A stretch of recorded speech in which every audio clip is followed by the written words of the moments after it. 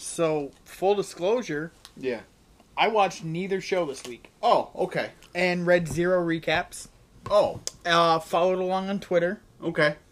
Saw what the basis of the night was and went, nope, I'm good. Oh, okay. So that's where I'm starting from today. All right. Nope, I'm good. Okay. All right. I actually, so I was just gonna have you go ahead and rant on the wild card. Yeah. But aside from that, I actually thought there was some good things this week. Okay.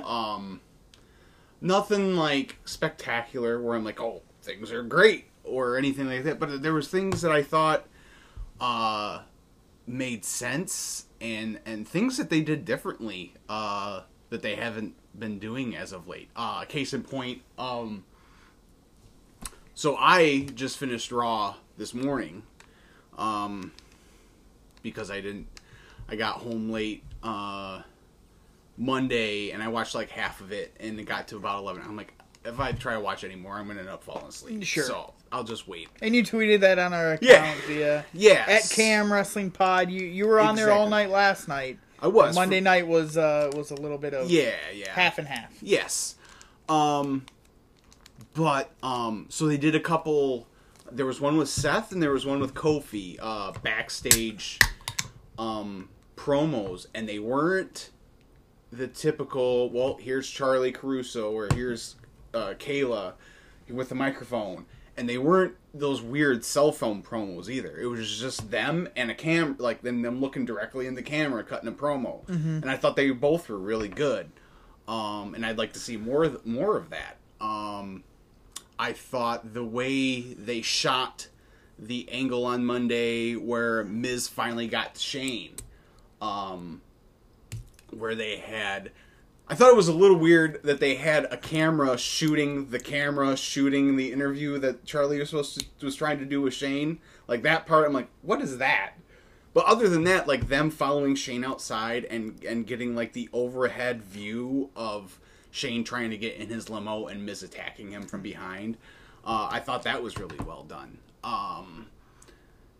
I liked the stuff with Joe and Dominic.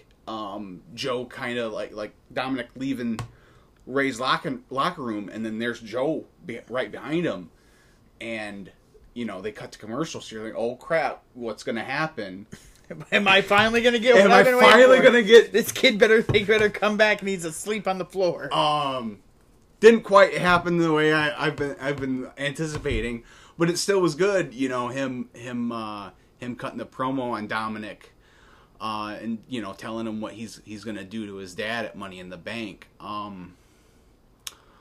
really liked the women's segment on Monday with Lacey sending the invitations to all the Raw women in the Money in the Bank match to come watch her match, and like the four of them standing outside the ring watching the match. She beats the jobber or whatnot, and then that's when Becky comes out and attacks her, and they do the little thing. So that was a little different than what they've been doing the last few weeks. Yeah. And then there was, like, some really good match. Like, the Roman-Drew match, I thought was better than their WrestleMania match. It was really good. And the Kofi-Daniel Bryan match was really good. I saw the last 5 minutes of that. So I thought Monday there was a few good things that they did. Look, the wild card thing makes no sense. And that's going to be the crux of our discussion today. Yeah. Especially this soon after the shakeup. Like, if this was, like, September, like, and you're like, okay, so we just got past SummerSlam, what do we do to get us to Survivor Series? And then, we need something, like, I could see it. But you just had the shakeup. Like... that part is really aggravating and confusing to me. It's I think it's been pretty clear the last couple weeks I've been tilting on the edge of just giving up. Uh-huh. When it started last weekend with Roman's going to show up on Raw Monday, mm-hmm. I went, what the hell is this? And it immediately I was like, oh, it's because the ratings are so bad. And then the reports have come out from, Sean Ross Sapp and others that the ratings were so bad that, like, WWE got a talking to, apparently, from Fox and USA. Right. Of like, hey, this is unacceptable. Lowest ratings ever they were getting. So their go-to was to immediately bring Roman back to Raw. And when I saw the wild card thing unfold on Twitter Monday night, it's when I made up my mind. I'm done. I'm not going to devote my time to the weekly product because nothing matters. Right. Nothing they tell you week after week, it doesn't matter. Yeah. You're watching a television show where the stories are incoherent week after week. Yeah. You're watching The Walking Dead and certain characters are a better example would be you're watching Avengers, and certain characters are in certain storylines, and then the next week they're somewhere completely else, and it's all ignored. I don't have time for that. Right. I'm not going to spend 5 hours a week watching all this stuff for it to just not make sense the next time I go to tune in. Yeah. So I'm going to watch the pay-per-view. Yeah. And then I'll read a recap. But it's clear they don't care about storyline. They don't care about continuity. They don't care about it making sense. So why should I invest my time for it? Right. No, that makes sense. And to go back to another Marvel comparison, I really like the action scenes in a Marvel movie. You know why Civil War is such a great movie? Because it's not just about the action scenes. I don't care how many times I've watched wrestling for 30 years now. You're not going to show me a match most nights that I haven't seen before that isn't going to that's going to get me excited. So if especially Drew and Roman having just had the match at Mania, I don't care how good the match was. I've seen it. I saw it 3 weeks ago. Yeah. That's not enough to keep me entertained. And I think that's a symptomatic of the entire problem that they're having right now with their ratings. They've force-fed people a lot of garbage for a long time, and it's starting to turn on them. Yeah, it's catching up to them for sure. And but to your point about the wild card being so soon after the shakeup, I've mentioned this for weeks. The shakeup didn't make a difference really because they were weaving people back and forth on the shows altogether anyway. Right. They haven't had real brand split for 8 months now. Right. Maybe not that long, but at least 5 since Ricochet and all those guys came up. Right. There hasn't been a unique feel to each show, and it's if they're going to sell us on the brand split, it needs to be split. Otherwise, just combine the rosters and say some weeks AJ Styles will be on Raw, some weeks he'll be on SmackDown, but don't sell an audience that's paying money for a ticket. That the stars of SmackDown are going to be here, and then they're at Raw and not at the house show. Well, whatever. That's to me the biggest issue with it, and it has nothing to do with anything on screen. It's like you said. So if you've got SmackDown people showing up on Raw, they typically run a SmackDown house show on Monday nights. Yep. So those people won't be at that house show, and then conversely. The Raw people go home after Raw because they've been on the road since Friday. Yeah. They start a day before the SmackDown crew usually does on the weekend loops. So then you're asking them to work an extra day. So yeah, that part of it is more problematic to me than anything on screen. Aside from the problem of it being right after the shakeup and kind of being all willy-nilly and them kind of just throw. I could see if they don't abuse it, which they probably will. They already did. Well, it was the first week. I expected it to be a little bonkers. It could produce some exciting moments. Like I'm not totally I think it's dumb, but I am one of those that I'm gonna watch anyway. I'll be a little more like I've been the last couple weeks, where if I don't catch it 100% live, it's not going to kill me, but I'm still going to watch anyway, so we'll see what happens. Sorry about that. Had to step out and make a phone call there. Oh, no problem. So if it sounds a little off, we had to pause for the cause for a minute. Exactly. But yeah, I mean, I can't wrap my head around this concept of them just throwing everything into chaos every couple weeks, and it's AJ back on SmackDown last night. It completely ruins the effect of him having fresh new matchups on Monday Night Raw. Right. Why, if there's these wild card spots, why do we have just 4 from Raw and 4 from SmackDown in the Money in the Bank? Why don't we just throw the 8 best competitors in the Money in the Bank match? Yeah. I've said for a long time they have way too much content to fill week after week with 5 hours of show, and I think it's biting them in the butt now that they've got to fill all this time, and they haven't established stars to make people want to tune in, and they haven't combined these rosters, so you've got a lot of just time being killed on nonsense, and then when it doesn't translate, they're like, oh, we got to shake things up again, and that just continues the ball rolling. Yeah. I don't know what to think right now. I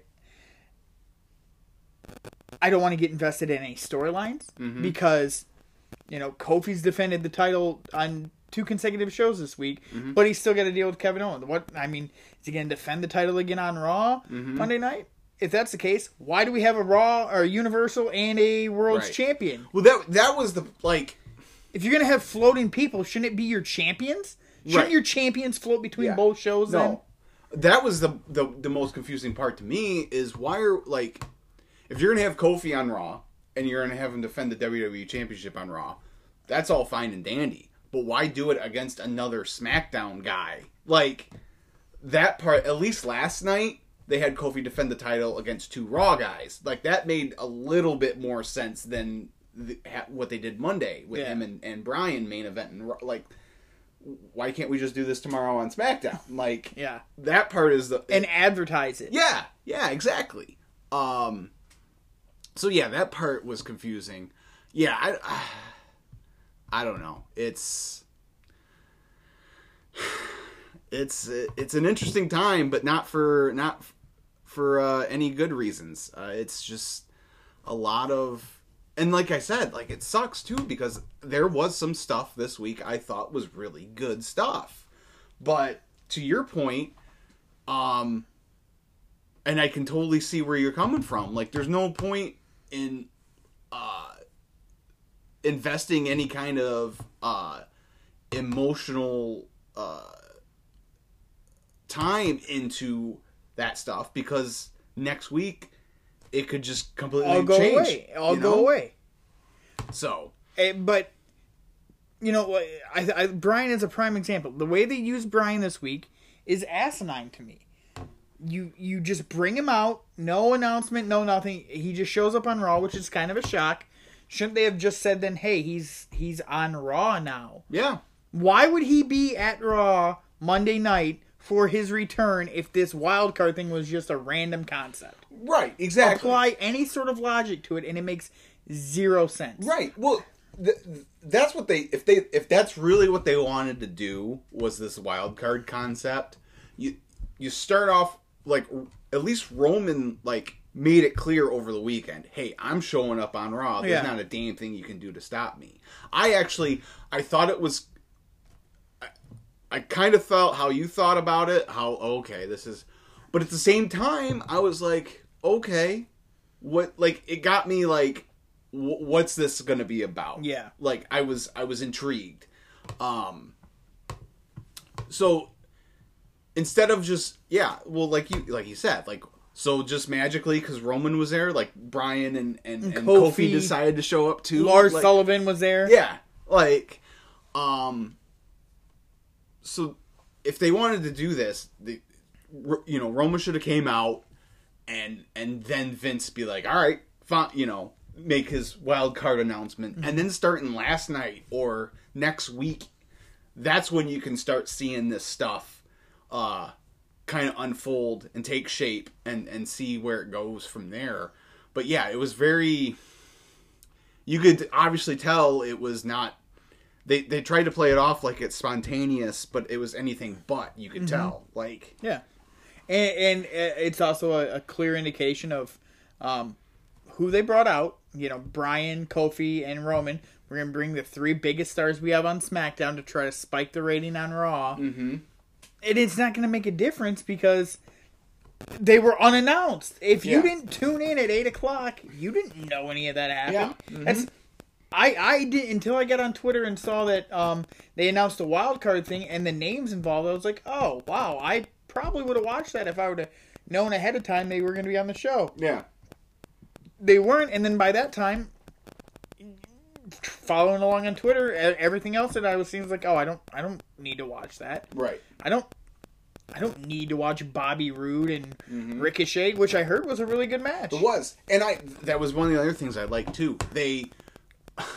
So they had Roode beat Ricochet. Robert Roode, yes, get it right. Apologies.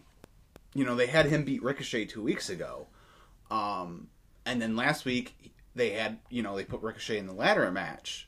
Money in the Bank ladder match. Well, they did a good job of explaining why they were fighting again this week. Mm-hmm. Roode has a claim. Yeah. I just beat this guy. Why did he get a shot over me? So it was well done. Like that's. But do you realize that's so maddening? That's maddening because it proves that they can when they want to. No, but do you realize how pathetic it is that simple storyline, like simple storytelling, we're like that was really well done. Yeah. It's, that's like what I asked my 6-year-old to make cookies and she almost makes a square. I'm like, really good job, honey. Yeah. No, great. totally. WWE is so bad at telling stories that if they do basic things right, we're like, oh, yeah, no, great job, guys. Totally agree. Agree. They've set the bar so low for themselves that it is maddening. But when they do at the very least, that's all you ask. No, see, that's the thing though. Like if I've got a million, not a million, but there's a lot of things I can do with my free time. Yeah. The limited free time I have, I'd like to invest it in things that bring me joy. Yeah. And this is not bringing any sort of joy whatsoever, especially when there's so much time to it. Like the Firefly Funhouse, right? Mm-hmm. Only thing the last 2 weeks that I think everyone in wrestling was like, I don't know what it is. I may not like it. I may not hate it. But I want to see what it is, right? They come out this week. They do the thing on the show, but then they don't put it on YouTube, which was the most popular thing because they're limiting the okay, well then I guess I'm just not going to pay attention to it. Like I'm not going to watch a 3-hour show for a 3-minute segment. Yeah. And that's basically what the show has become is there's a few 3-4 minute segments a week that are worth watching and the rest of it is kind of garbage. Yeah. And that's disappointing. It is. I guess in-ring storyline development we need to talk about is the SmackDown Tag Team Champions. Yeah. Mm-hmm. You want to take people through what happened in your thoughts? Again, this is one of those cases where my expectations were so low that what they ended up doing was, even if it wasn't on a normal scale that great, compared to my expectations, it was a million times better than what it was I expecting. I thought for sure that when they announced Shane was going to name the champs, it was going to be him and Elias. I would have put money on it. Mm-hmm. I certainly didn't even have Bryan and Rowan on my radar. Yeah. Not even close. And then, but when he came out and he announced Rowan and Bryan were going to be the new champs, so they came out, and then the Usos, because of the wild card rule, came out and said, no, you got to earn, you just don't get handed those. The New Day earned those titles. The Bar earned those titles. We've earned those titles. You have to earn them. And then they put on a really good match, and Rowan and Bryan ended up beating the Usos, and so they are officially your new SmackDown Live Tag Team Champions. Mm-hmm. So, and then there was also a little .com exclusive It was really funny. It actually was really good. There was I don't even remember who the interviewer was, but they started out asking about, the leather strap over Bryan's shoulder. He's like, "Is that a joke? Are you joking?" Yeah. And then he started going on this tirade about how tag team wrestling has been a joke, about how the New Day are jokes, and how the Usos are jokesters, and everything's a joke. Heavy Machinery, everything's a joke in the tag division, and how him and Rowan are going to start a tag team revolution. And they just had the women's revolution, and they just main evented WrestleMania. Well, now he and Rowan want to main event WrestleMania as the tag team champions. And which I'm all in support of. Yeah, we're gonna change the straps on these titles, and we're the planet's tag team champions, and this is really good stuff. Yeah, I like that. Yeah. So, which is funny because my initial reaction when I heard they gave them the title, I was like, "What do you do? You're wasting Daniel Bryan. Like, he doesn't." But I kind of like the pulling back on him a little bit. Mm-hmm. Don't overexpose him. He can be the mouthpiece for the team. Let Rowan do a lot of the work. He can save his body a little bit. Well, and then, you didn't save it much in that tag match last night. Really? He still was flying all over the place. Well, that's too bad. But for the most part, like he can scale back his work a little bit, and then for bigger shows like SummerSlam and Rumble, he can do the one-on-one. He's still a credible threat. They've still got him and Seth in the back. They can do. He's. I don't have to tell you. Like, he's just so good. The thing that really struck me when I watched Raw during the match with him and Kofi is the especially now on this heel run he's on, when he hits a move and the camera zooms in on his face and he brushes his hair back out of his face and he's just got that evil look. Like, it's just so good. I love pretty much everything he does.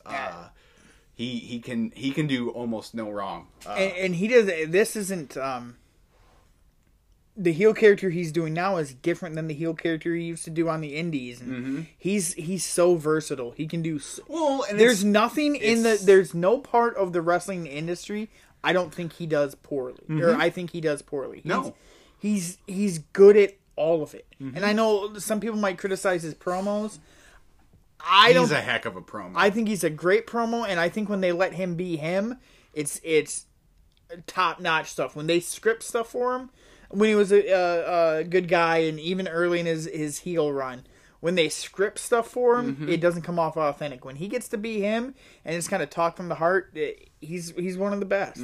He's incredible, and it's I don't know. It sucks that every time he's out there, I don't fully enjoy his stuff because I'm always worried. You're worried. Yeah. And it's everything he does just looks so real that I'm like, oh God, was that it? Was that it? Yeah. And for a few weeks there, it looked like it was. So, I thought Orton had a good segment on SmackDown too, where there was Ali and Andrade were wrestling, and as you could probably guess, put down a pretty good match, and then Orton just came out of nowhere, and he tried to hit the RKO on Ali at first, and they fought back, and he was kind of fighting against both guys for a little bit, and then out of the blue he hit this like pop-up RKO on Ali, and it looked sick. And then Andrade came off the top rope and hit him with an RKO. Like, it was just if that's all Orton does on a week in, week out basis, like, I mean, it's effective. Some would argue that's all he's done for 15 years. Yeah, that's true. Not me. I'm an Orton guy, you know that. But the criticism is there that he's a one move guy. But he's one that maybe could benefit from this, being able to bounce. If he showed up on Raw randomly and hit RKO out of nowhere on whomever, it could be something. I just. Just the concept, I still can't get over it. The first it's 3, then it's 4, and what happens if someone comes over that's not supposed to? Right. Well, and actually, in all actuality, it ended up being 5 on Monday because Elias was there with Shane putting the boots to Roman. at the end of the Roman Drew match. And they didn't even acknowledge it. Like, sounds about right. Like, damn it. They did when it was Elias, but they didn't, like, the rest of the time when they were talking about, like, they didn't even acknowledge that Elias had went over, like, was there. Was at Raw. Yeah. They're just like, oh yeah, 4. It's totally just 4. No, it's 5. So. Well, I don't really know what else to talk about with the current content or current creative. Yeah, no, I mean, that was pretty much it.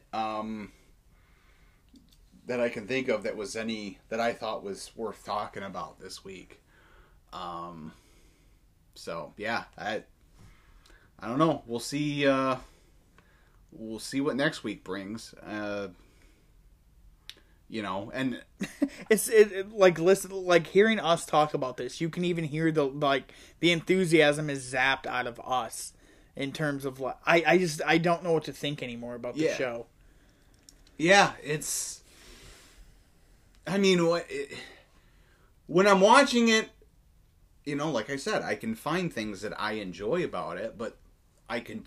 Then when you talk about how, you can't get invested and you're not going to waste your time watching something that next week may not even matter, like, I totally get where you're coming from. Totally. Like, it makes sense to me. It makes me wish I was a little more like you sometimes, because I can't remember the last time I actively said, you know what, I am not watching this episode of Raw or SmackDown. Like, I can't. Like, it's been years since I've just been like, oh, I missed that episode. No big deal. Like eats at your soul when you miss it? Yeah, like I don't know. It's just what I do. I watch Raw on Mondays and, whatever. SmackDown's changed nights so many times over the last 20 years. But, whatever. Whatever night it's on, I usually, if I don't watch it live, it's shortly thereafter, so. Well, we got, next Sunday is the pay-per-view. Yeah. So, so that means next week's the go-home shows, but they're in the UK, and those shows aren't usually very good. No, not really. So. Which means both rosters are going to be there. Yeah. So that it's like, again, they could. What if you just announced, hey, we're going to do this wild card thing and it starts the night after Money in the Bank? Mm-hmm. What a concept. Yeah. But, they got a talking to from their partners about how crappy their ratings are. And I've long said you won't see any change in the company until it starts to hurt their bottom line. Mm-hmm. I wonder if in these new TV deals that they struck with Fox and USA, if there was some language about, look, ratings have to hit a certain level or we can pull our money. Mm-hmm. Because that seemed like a harsh reaction to bad ratings. Yeah. And I didn't see what they were this week. I saw one story, and I think it was from Fightful, that viewership was up, but it didn't really affect the rating all that much. It still was a fairly low rating. Which would make sense. Mm-hmm.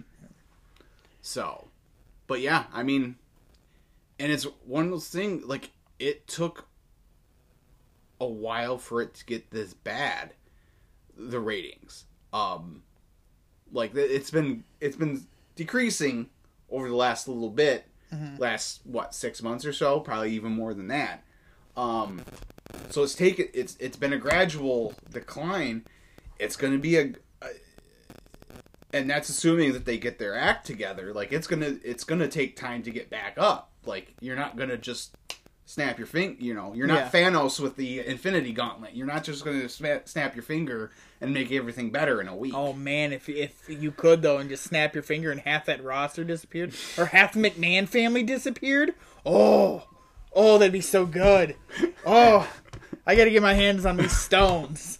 I wouldn't care about like saving the world's problems. No. Get rid of one of the McMahons. Bang. Yeah. Well, all right. Well, it's gonna make it a pretty short episode this week. Yeah. Oh, there's some residual stuff from the last few weeks that we never touched on. I meant to ask you last week. There was Cody Rhodes did a promo on a recent episode of The Road to Double or Nothing, and it was the talk on the internet for a couple days. Did you happen to catch that about the Attitude Era? Yeah. Refresh me exactly, because I watch a bunch of internet videos on wrestling. Right. He said that he wasn't at Double or Nothing. He's not out there to kill Dustin. He's out there to kill the Attitude Era. And then he proceeded to talk about a pissant bodybuilder who makes all his matches no disqualification. And, so he can hit his opponents with the jib cam. Right. And then he made a reference to The Rock. He's like, Dwayne, with all his raising and rhyming, was it any more electric than Punk on that stage? Yeah. I don't know. Yeah, it's a promo. It's a fair, wrestling fans have this, and I'm guilty of it at times, but I think I'm also a little bit more realistic. Like, the Attitude Era to me is the gold standard of professional wrestling. There was a time where, I'd say from mid '98 through about the end of 2001, where every week I was thoroughly entertained by 90% of the content. And part of that was because I was a 16-year-old boy, and that I never seen that stuff before, and they were doing crazy things. But there's a fair criticism about, like, how good was that era? Like, you go back and you watch some of the, and you're in the middle of watching old WCW and old Monday Night Raws. Like, there's a lot of these episodes where there's a lot of stuff, a lot of that crap. sucks. Oh yeah, no, for sure. Like, 99 especially. There's a lot of 1999 that's not great in-ring content. Yeah, oh yeah, totally. But the difference is you've got Stone Cold Steve Austin is a character that unanimously is loved. And they did a brilliant job of not just putting him in one segment a night. He's in multiple segments, raising hell, doing his thing. And they're upping the ante all the time with him. And I get, you get to a certain point, you can't up it anymore. Yeah. And that's when they would bring him down again and put him in and have him get his ass kicked. And then he'd come back and do a little more. To me, the difference is you had Steve Austin at the top of his game, but then you also supplemented it with guys like The Rock, who was super entertaining. Edge and Christian were on their rise in 99 and 2000 doing their stuff, which is hilarious. You had a guy like Kurt Angle, who was not only gifted in the ring, but they had a really entertaining character with him. Triple H was...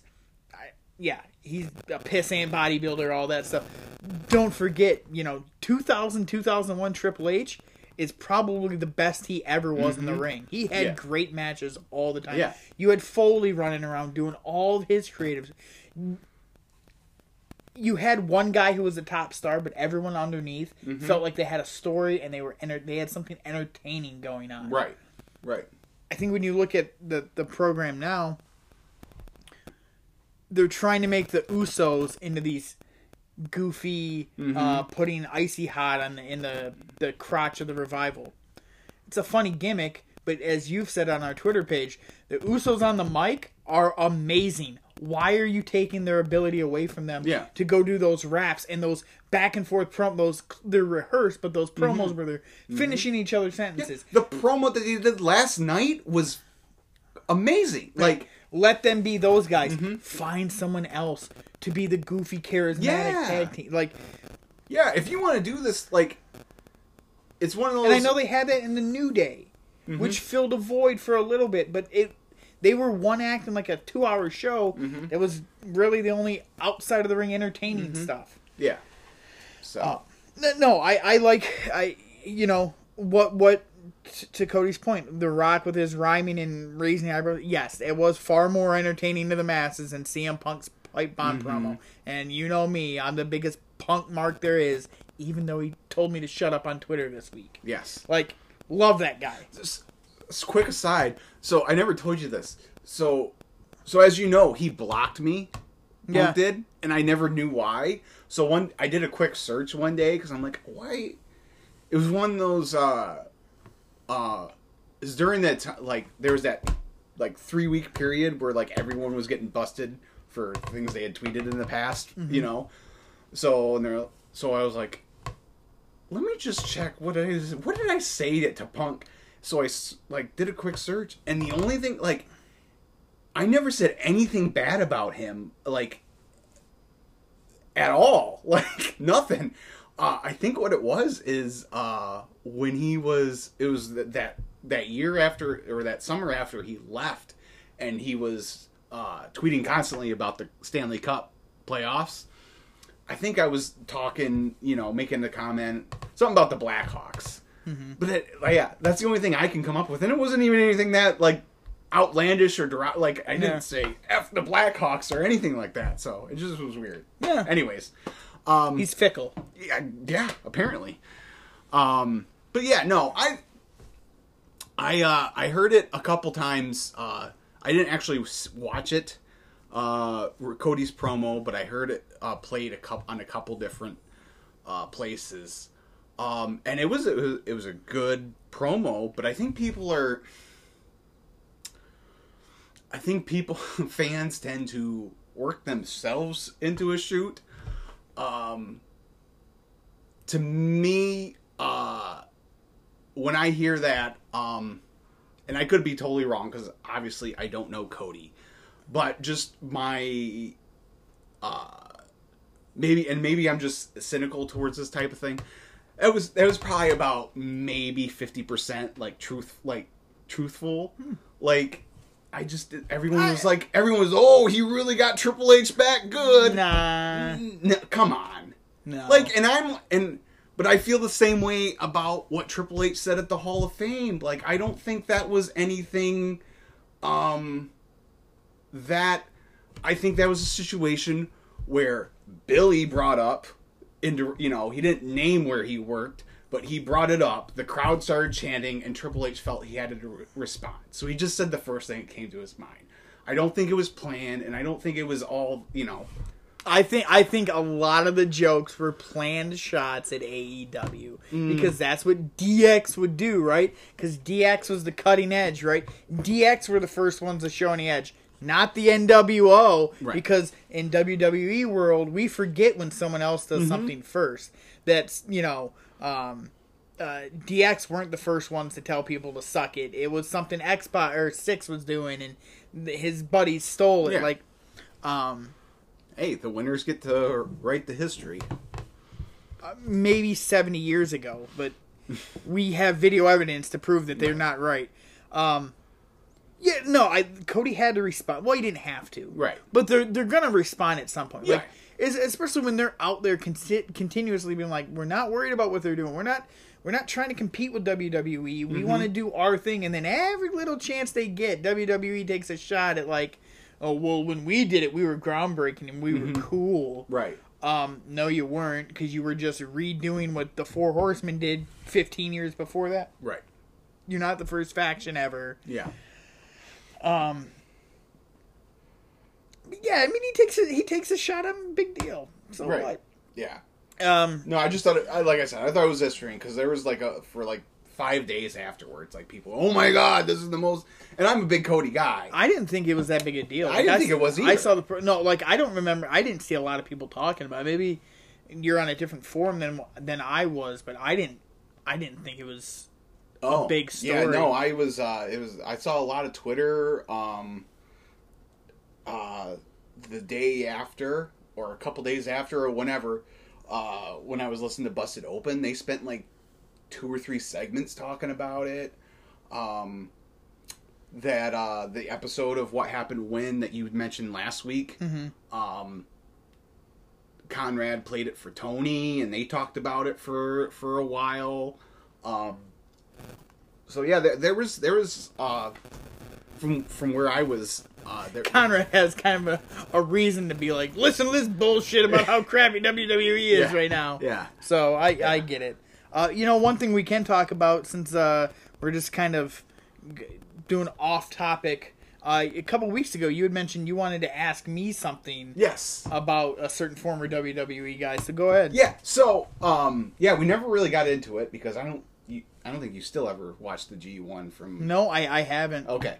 My dislike for WWE has really impacted my willingness to watch any wrestling right now. It's really sucking the life force out of me in terms of wrestling. Wow. So I watched the G1 that night. And there was, so while everyone was talking about the dude who jumped Brett at the Hall of Fame, there was another, quote unquote, ringside attack or whatever you want to call it at the G1. And, they did a good job on TV of playing it off like it was a real thing because they didn't film it directly. They didn't shoot it. They didn't talk about it. They didn't. That's blah blah blah. Yeah. They didn't. They kayfabed the hell out of it. It was actually really well done. And I think had the Brett thing not happened, more people would have been talking about it. But it ended up being Enzo and Cass. Or whatever their... Caxel or whatever. Kaz XL or something whatever like that. That stupid name is. So and then so from there, it's like all the Ring of Honor diehards were up in arms about them bringing Enzo and Cass in and the beautiful people in.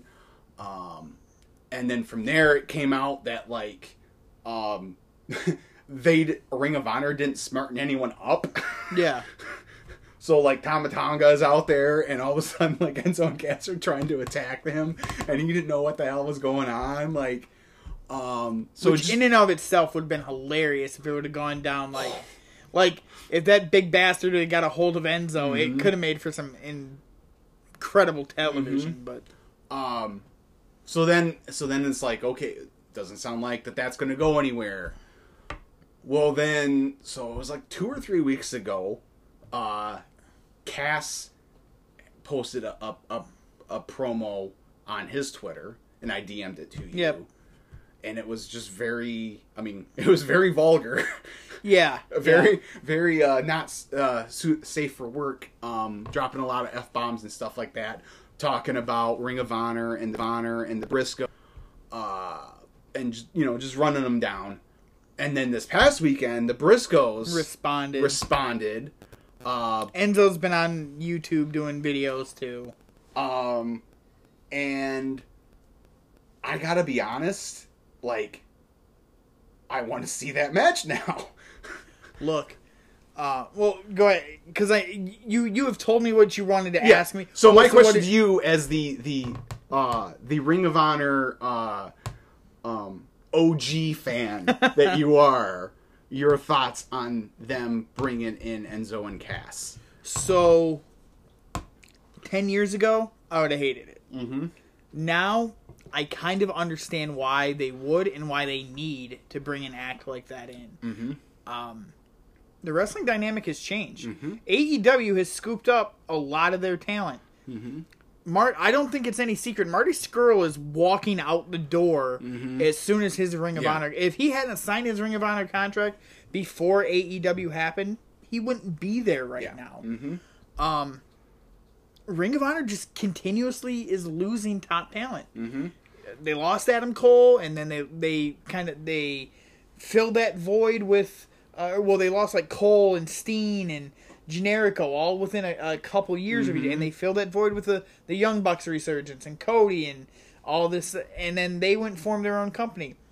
There's only so much talent you can find right now, and for better or worse, Enzo and Cass are a recognizable name, and they have buzz behind them. Again, for better or worse, people either love Enzo or they hate his fucking gut. Excuse my language. They hate his guts. Yes. And like I said, 10 years ago, I'd hate it. Now, I totally understand it. And I can understand why they'd want to shoot it the way they did, because Enzo has shown up at WWE events and got kicked out of the stands. Yep. I like the gimmick. I like the shtick they do. Yeah. he's Enzo is the sort of guy, I love him. I could totally see myself hating that guy and paying money to see him get his ass kicked. And, my 3 favorite acts in Ring of Honor, the Briscoe brothers, are, if not 1, they're number 2. Like, I love that. Not so much the meth head Briscoe brothers that we have right now, where they look like they've been on drugs for a long time. But, man, that late 2000, 2008, 9, 10, 12... 11, 12. Man, that was my favorite tag team in the world. Those guys had incredible matches month after month on their shows. I just love that team. Now I kind of want to see, I want to see this happen. If only for the fact that I love the promos that Enzo and Cass cut. Yeah. Not the vulgar one. Not the ones where they're just screaming MFer and all this stuff. Because that's easy. Yeah. That's... it's something you can get away with on your Twitter. You're not going to be able to I don't even think you can really get away with it. Like, it's an easy... It's like the stand-up comedian that just stands up there and swears the whole time. Yeah. It's cheap gags. You might get some pops out of it, but it's not good. But Enzo, when he was in WWE, man, he cut probably some of the best promos from an entertaining, non-strictly storyline than anybody. He's great on the mic, and people want to rag him because he keeps them all in a book, right? Yeah. He's got his book of promos. At least he's trying. Yeah. And I think people are quick to forget, like, in NXT and when they first got to the main roster, how over those 2 guys were. Yeah. They were freaking over. What was it? What would it have been? 2 years ago when they came out? 2 or 3 years ago. Post-WrestleMania. It was the Dallas, so it was after... So it was like 3 years ago. 3 years ago, they walked out on Monday Night Raw and blew the roof off. There was no bigger debut than those guys. Right. And every arena they went to for the next year and a half, man, whether they were wrestling the Vaudevillains or whomever, that shtick at the beginning, people loved it. One of the, it really pisses me off that I never went to a live show where they were there and could do and you can't teach that. You got to do it. I got to do it. They were at SmackDown on the day after the 4th of July down in Toledo. And I went with my dad. And my dad is one of those in and out wrestling fans, very casual. He loved Enzo and Cass. He was so excited about getting to see Enzo and Cass and doing the shtick. And I was too. I was that was one of the main, because I was on the fence about going, but that was one of the selling points was Enzo and Cass were going to be there. So win for you. Yeah. And and I know people want to say he's not a likable guy and outside of the ring he's kind of a jerk. Maybe, just maybe, he understands his value in making people not like him. So he does that. Yeah. Plus the dude's a diehard Yankees fan. Yeah. You're not going to get me to say anything bad about him on that front. And people are going to bring up the investigation, and what ultimately got him, released from WWE. The charges were they dropped or dismissed? They were never filed. He was under investigation from what I understand. If I remember correctly, there was an investigation going on that he possibly raped some woman. And he was fired from WWE for not telling them about it, and then I believe lying when confronted about it. I can understand that. No charges were ever filed, and I've heard some people say, well, she refused to come forward with the claims or whatever. Yeah. It's a difficult thing because, if she never comes forward, no charges are filed. You can't hold that against the guy. Nothing was ever filed. At the same side, I can totally understand, not understand, but I can empathize, not wanting to put that out there if you're that young woman and that did happen. You've seen what happens with, the Larry Nassar victims. Yeah. These women come forward with these awful stories and suddenly they have to relive it all over again, and they're vilified for taking down such a high-profile university. So I can totally understand that side of it. But he was never charged. He never appeared in court for it. You can't hold that against him because then you run into a scenario, and you see with athletes all the time where, the court of public opinion means more than our actual court system, and that's not fair to him. I still think he could make a lot of money in the WWE. Mm-hmm. And he like that act is something that could do really well right now on their programming. It's because they need something like that. They sorely need it, but yeah. It's and one thing I want to go back to, you touched on not smartening up the boys about the fight. I'm listening to the JBL episode of Something to Wrestle With, and they were just talking about when the ECW guys invaded and they didn't smarten up the boys. And like you in this era, you can't smarten people up because then it gets leaked out way too. Unless you tell them like right before they walk through the curtain, oh, by the way, this is going to happen. And is that really fair to the guys in the ring? Like, probably not. So no, I was watching like a lot of clips of a shoot interview Enzo did, and it just kind of got me to thinking like, man, people turned on him awful quick. They really did. And I don't think people don't remember how good that act was when it was in its prime, and it's real easy, and not just because of the legal situation, but when he was a heel on 205 Live and the stuff with him and Cass happened. That's part of it too. Is we're in this era of if you can't wrestle a 5-star, quote unquote 5-star match, you're automatically less than in a lot of fans' eyes. So I think that had a lot to do with it. You know, the scuttlebutt and rumor going around is like him going to 205 and winning the Cruiserweight title is one of the things that led to Neville walking out. Like, so that gets put on him, and then the rape like all that gets piled up on top of him, and I just think it's a lot of unfairness to him. Really. On the flip side, the reason Cass got fired, I totally understand. Vince told him not to do something, he went out and did it anyway. Like, Vince McMahon tells you don't do it, and you do it anyway. You're asking for trouble. So I get that side of it. But Cass brought up the point in his promo. He's like, "Let me know when you guys want to make some effing money." Dude, I love the Briscoe brothers. They've never done anything of importance in like on a big scale. You can be the 13-time Ring of Honor champions. You've gone to Japan and won the Noah belts. Big deal. Like. You've never done anything of real importance in the United States, and for better or worse, Cass and Enzo were, I mean, the hottest tag team in that company at one point. So, and like I said, maybe they understand their value and people paying to watch them get beat up. And they're, you want to make some money? Come mess with us. We'll make you stars because people are going to talk about us one way or another.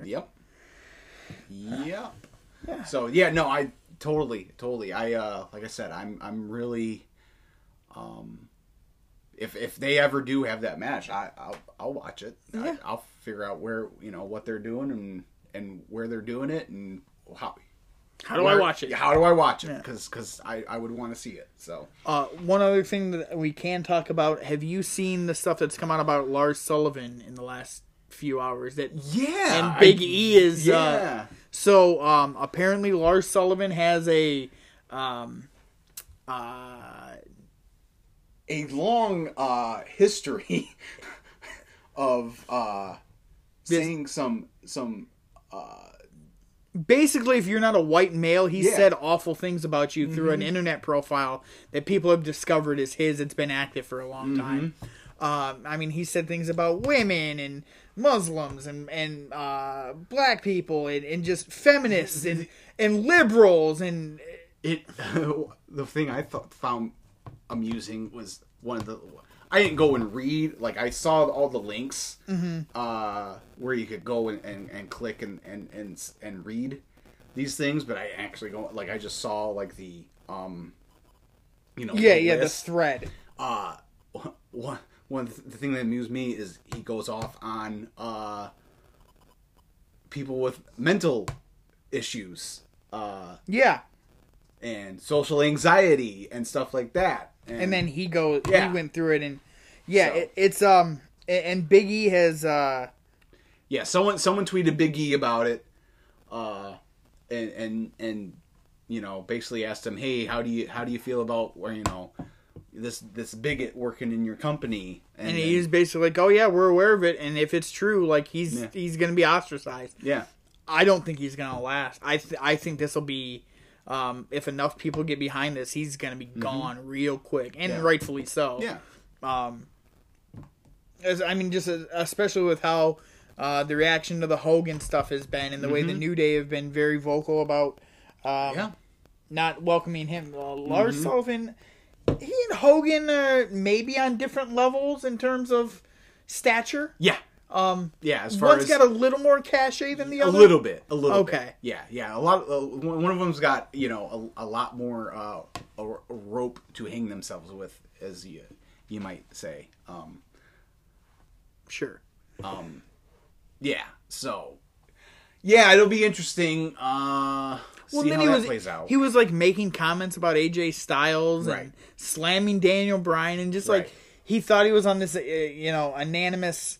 Wasn't it like a weightlifting or bodybuilding forum? The big dummy had posted pictures of himself in like weightlifting competitions, and people traced it back like, oh, this is his account, and then he's just on there like slamming people he works with, and so I don't think that be on the lookout for the WWE wishes Lars Sullivan the best in his future endeavors real quick.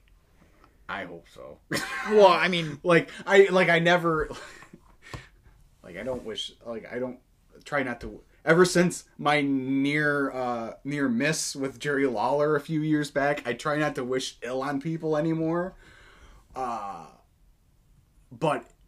anyway, I could kind of find a way to get Lars Sullivan off my television, I'd be okay with. Yeah, if he's a racist and a bigot, I wish ill will on him.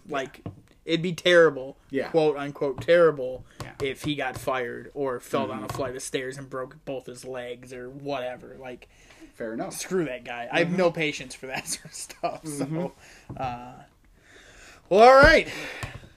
Yep, that's about it this week, ain't it? Yeah, I think next week we'll talk about the Money in the Bank. Money in the Bank. Well, yeah, we'll get really into Money in the Bank, and they haven't foreshadowed a lot of it's still pretty vague which I'm okay with, because I don't like, much like the Rumble, I don't like going into the Money in the Bank with either so and so or so and so is going to win. That's it. Yeah, that sucks. I could with both men's and women's matches. There's about you could make a case for at least half of the people in those matches. In both matches. Yep. So we'll dig into that next week. I keep promising one of our loyal listeners, they brought up a great idea for a topic of doing our 5 favorite tag teams.